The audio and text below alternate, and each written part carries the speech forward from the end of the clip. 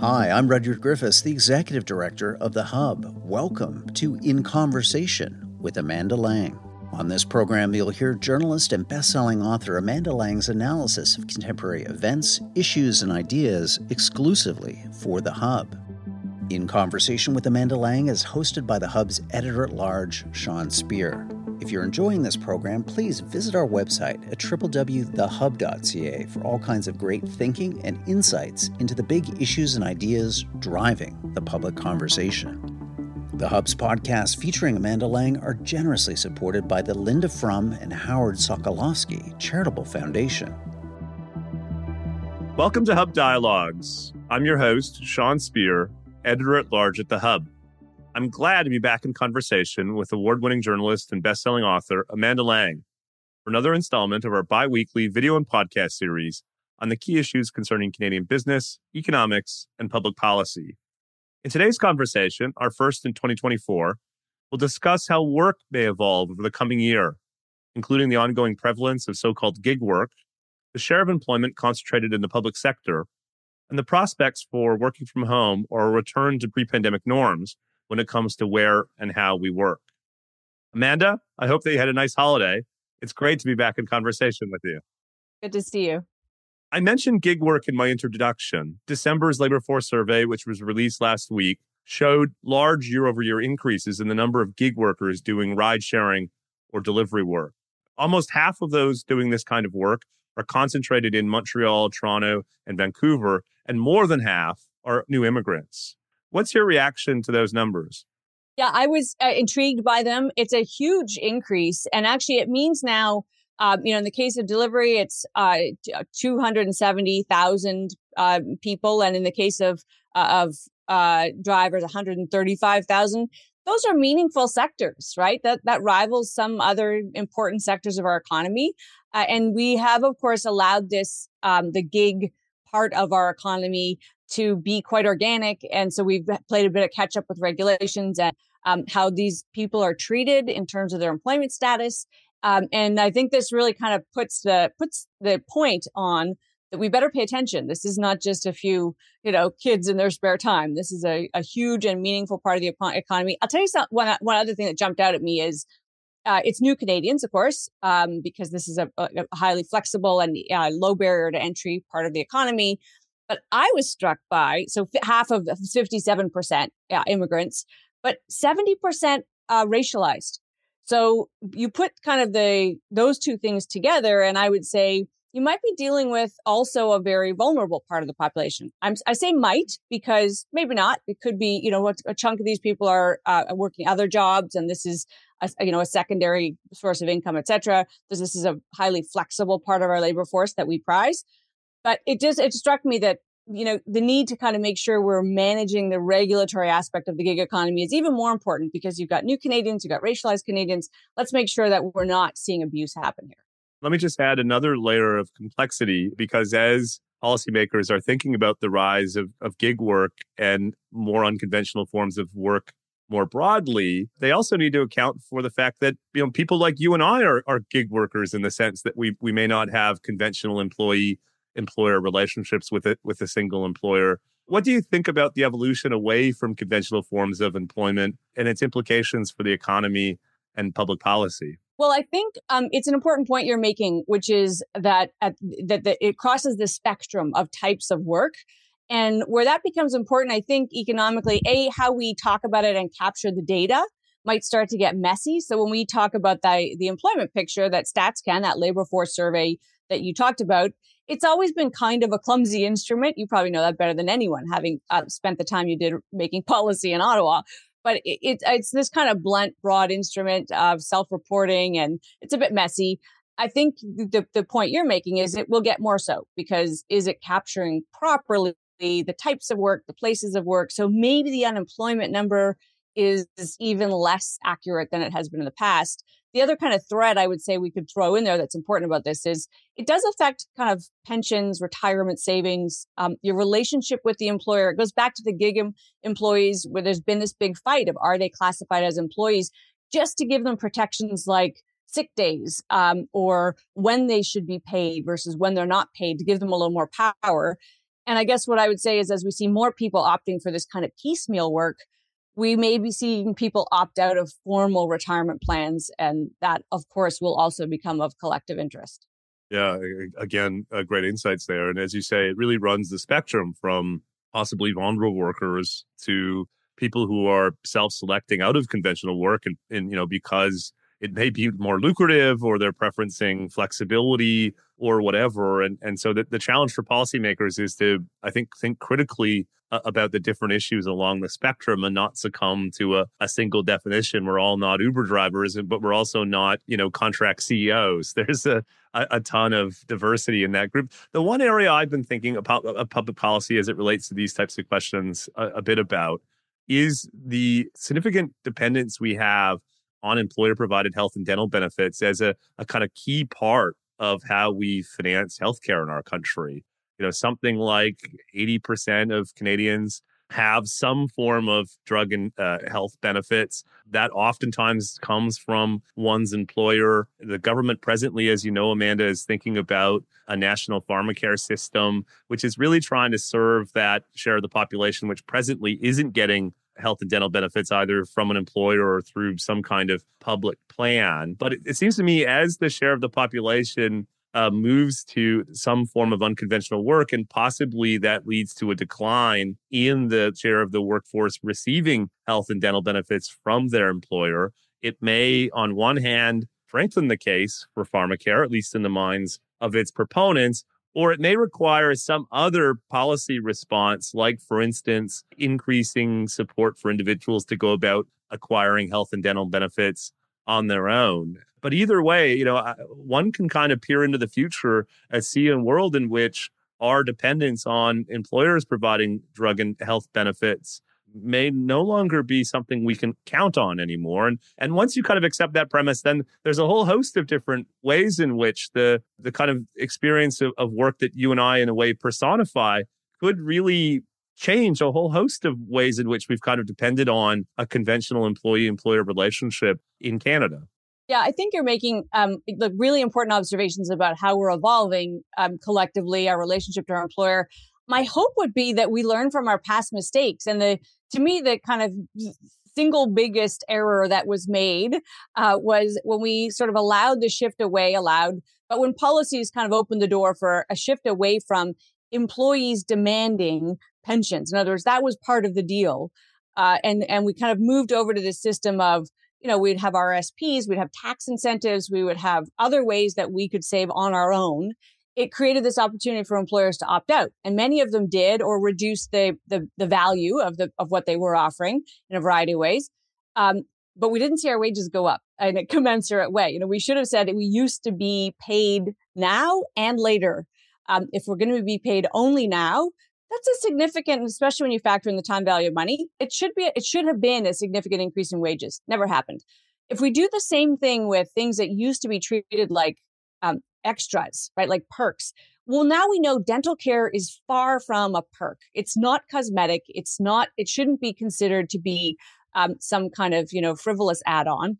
We know because of gut health and the importance of it, and that there's a direct correlation. I sound like I'm talking for the Canadian Dental Association right now, but I think the science is all there. Dental care, basic care, is as important as almost every other piece of our kind of physical well-being. So maybe government should provide it, Sean. I don't know what you think. Maybe it just actually should be part of kind of the survey of offerings that is included in our healthcare system. But let's not let employees off the hook. They're covering the cost now. If we take it out of the equation, boy, they should either pay it to the government, pay it to us in our wages. If we just let them off, we're going to be in big trouble from a tax-based point of view. And same with pharmacare, right? So I think you're making, again, because you were in those rooms, are they doing that? Are they walking through that math in Ottawa and making sure we don't create this gaping hole that companies rush and just fill with profit? Because that would be a mistake. Hey, Hub podcast listener, you're just one click away from getting access to all of the Hub's best content. Visit www.thehub.ca for our original journalism, commentary, wine reviews, poetry. We've got it all. The thinking person's one-stop destination for news and information is www.thehub.ca. While you're there, sign up for our complimentary Hub membership. You'll get delivered to your inbox each and every Saturday a compilation of our best writing from the previous week. Again, free for you right now at www.thehub.ca. Yeah, one thing they are focused on in Ottawa these days is the growth of the federal government's employment footprint itself. We have a new report out from the Public Service Commission that tells us it's grown by 40% since 2014, 2015. What do you make of this growth and its possible consequences? I mean, I'll start by saying one of the first things that drew me to the Hub was the work you folks were doing on this. I hadn't seen it anywhere else. And this is nonpartisan. This is just the facts, ma'am. We have seen this massive increase in employment. And the point that was made so well by you and others was that the vast majority of job creation through and after the pandemic were government jobs. Now, there are a couple of things that we all know now, and this is problematic, is, as you might expect, spending on those personnel has also ballooned. So it's up 30% from 22 to 23. But we also know, thanks to our Auditor General, that spending on outside experts was up 17 billion in the same period. And so now there's this great kind of question of, why are we spending more internally and spending more externally? And, you know, we did this series on government. And one thing we heard from people like Michael Warnick is you need your internal experts. There's nothing wrong with relying on outside expertise. And people in government will tell you that you should, and it should always be true that you can go out and source the best voice or view or brain on something. But there's also a case to be made for developing it internally. Are we doing both? Why are we doing both? So that's, I guess, the numbers just kind of leave you thinking, are we just bloating up here or are we getting value for it? Yeah, I think that's precisely the right question. You're not the first one and certainly won't be the last one to point out that we've seen this increase in the size of the federal public service at the same time that we've seen a growing reliance on outside contracts, and including some pretty high profile ones like the ArriveCAN app, which of course is an example of outside consulting work going badly. So I do think that this question of how to balance, relying on the core public service versus going out and getting that expertise is something that I think we'll hear more about. One of the things we've talked a bit about at the Hub lately, Amanda, including with you, is this question of state capacity. And a bigger government isn't necessarily a more effective or efficient one. I think that's probably the right way to think about these issues. But I want to put one other data point from this Public Service Commission report, which struck me, and that is that the share of federal public servants concentrated in Ottawa has risen to nearly 50%, which is considerably higher than it was, say, 4 years ago, and much higher than many of our peers. What, in your mind, are the consequences of concentrating such a large share of the federal government in the National Capital Region? So I'm glad you brought that up because that jumped out at me too. So we start by saying, okay, we're comparing ourselves to our peers. So you think places like Germany or France, or is that a good comparison? We have this vast country. And one of the aims of our federal government, surely, I don't know if this is written down anywhere, but I think it is to knit it together, right? Is to create the frameworks that make the Atlantic provinces connected to British Columbia. And one way we've always done that, or at least in the last, 50 years, is to have government representation, federal government representation across the country. So if you need government services, they're available to you close by. There's a human being, or sometimes we actually locate, physical plant somewhere. So if you're trying to reach Canada Post, I can't remember, is it Miramichi? It's the headquarters are Sudbury. They're located in places where, and you say, oh, that's just a kind of a regional political grab, or you could say, that's a way to create federal representation and access to services across the country. So when I saw that number, I was like, whoa, so are we speeding up efficiency? Are we creating faster service for people who don't live in Gatineau? Because we're now concentrating more and more people just in Ottawa. And then I wondered what Ottawa feels like these days. It's a company town. Is it losing its vibrancy? Or are you losing your entrepreneurs? There's sort of that factor. But I cared more about, how the delivery of government services and how Canadians feel about government is affected by that. And I think that's important. Yeah, I completely agree. I would say two things in response. The service delivery, and I think all things being equal, proximity is key to delivering efficient and effective services to people. But there's also policy making. You know, at the heart of policy making, Amanda, is the capacity for empathy to effectively put yourself in the shoes of the people you're making policy for. And, you know, I think we should be blunt about it. The public servants working in the National Capital Region are not a representative group. I mean, they are disproportionately bilingual. They are disproportionately have graduate degree. I mean, the kind of list goes on in the ways in which they are not representative of the country as a whole. So if you're producing public policy on Atlantic fisheries or the British Columbia's forestry sector, or what Alberta truckers think about COVID, right? Precisely. I do think there is a risk that we end up with something of a kind of echo chamber in the Ottawa-Gatineau area. It's not to cast aspersions on public servants. I think it is a kind of question of representativeness and proximity. And I would just say, you know, kind of counterintuitively, I think many people in Ottawa understand this. And then the way that they go about trying to solve for it is the elaborate and time-consuming and inefficient consultative process. And so one wonders if you couldn't find some trade-offs and possibly even kind of efficiencies by rethinking the federal footprint and making sure it's more representative. I would just say one final point, one can't help but think it would also have a kind of positive effect on trust if people see people working in the government that look like them and have had experiences like them. And in fact, depending on where they live, maybe even people that they know. And so I you know, this might be a subject we want to come back to later on, because I do think we don't want to get to a place where Ottawa becomes a bit of a fortress looking out at the rest of the country, making policy. I think that's a kind of unhealthy way to make sure that, as you say, the country feels connected to our national government. I think all of that is so sound, and I hope and assume that folks in Ottawa, you know, when any organization gets large, and we see this with companies, there are people inside the organization dedicated to the system itself. And that's true in Ottawa. It is a learning organization. It is it's dedicated to that. There's very smart people. I hope they're thinking about these things, especially now when we have very divisive policy issues ahead of us. And, you know, the green transition being front and center, we see what's happening. We see disenfranchised populations. I think you're right. There's some really easy. Are they easy? I don't know. But there are some kind of obvious ways to knit us together. And I do hope, let's revisit. I do hope that that's going on. Yeah, and I would just say in parentheses, there's also potential savings to be had here. You know, think about Queen's Park in Toronto. We have the nucleus of Ontario's public servants concentrated in the province's highest cost city. And so I think that the Ford government has, I wouldn't describe it as a methodical or thoughtful plan, but it has experimented at different times with decentralizing part of the government. Not only does it have the conceptual benefits of the representativeness as we've been talking about, but there may be ways also to free up some resources for the government and free up space for other parts of our economy and society.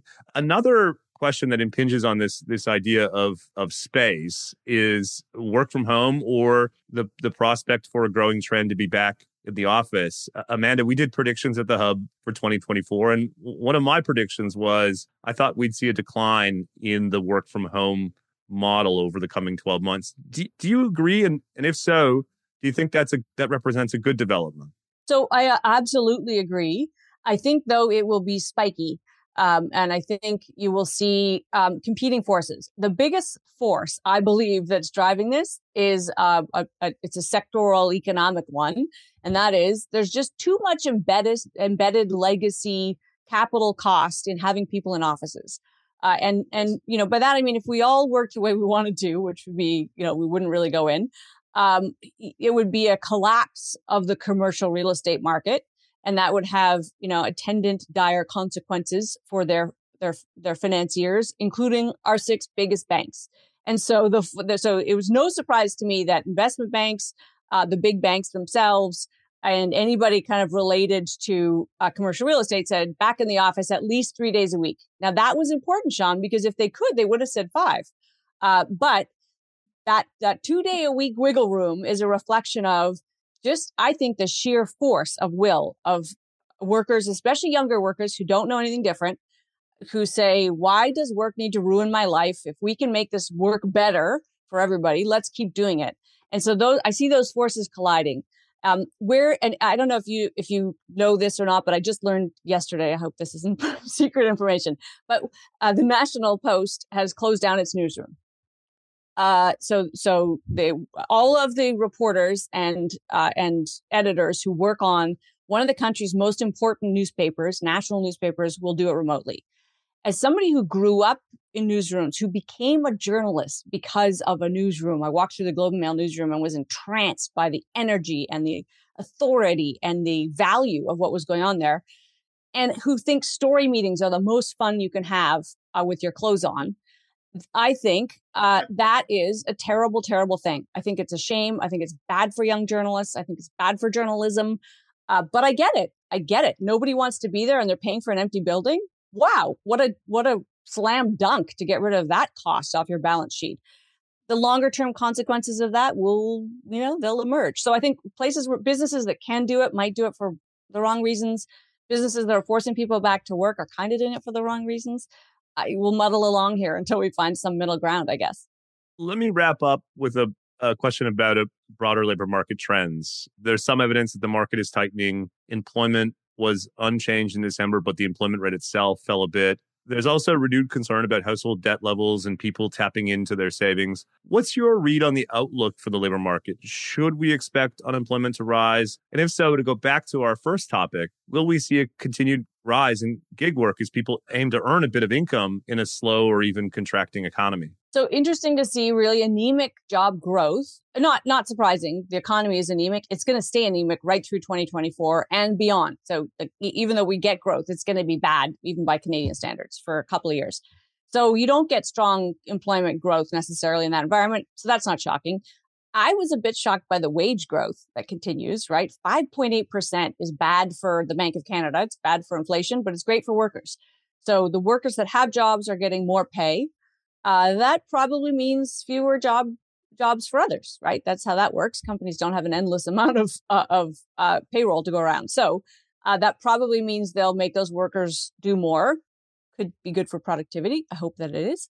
But I would expect unemployment to go up, especially because we do have, of course, household formation going up at such a clip. It's almost inevitable that we're going to see unemployment go up. Does that matter? I don't know. I think to your point, we should be looking at the type of work people can do, starting businesses, doing gig work. It can be precarious. We got to watch for that, but it can also be quite liberating and an entree to economic kind of independence. So it may be a whole new era upon us on that front. Well, what a great way to wrap up our first conversation in 2024. Amanda, I want to thank you for joining me, and I look forward to catching up in a couple of weeks. Great to talk. Thank you for listening to In Conversation with Amanda Lang, brought to you by The Hub, Canada's leading source for analysis and insights on public policy. We hope you enjoyed this episode. Please do share your favorite Hub podcasts with friends and family, subscribe wherever you get your audio online, and leave us a review and rating. You can also access a video version of this recording anytime on YouTube. Simply search for The Hub or The Hub Canada, or visit our website at www.thehub.ca. I'm the Hub's Executive Director, Rudyard Griffiths. The host of today's program was Sean Speer, the Hub's Editor-at-Large.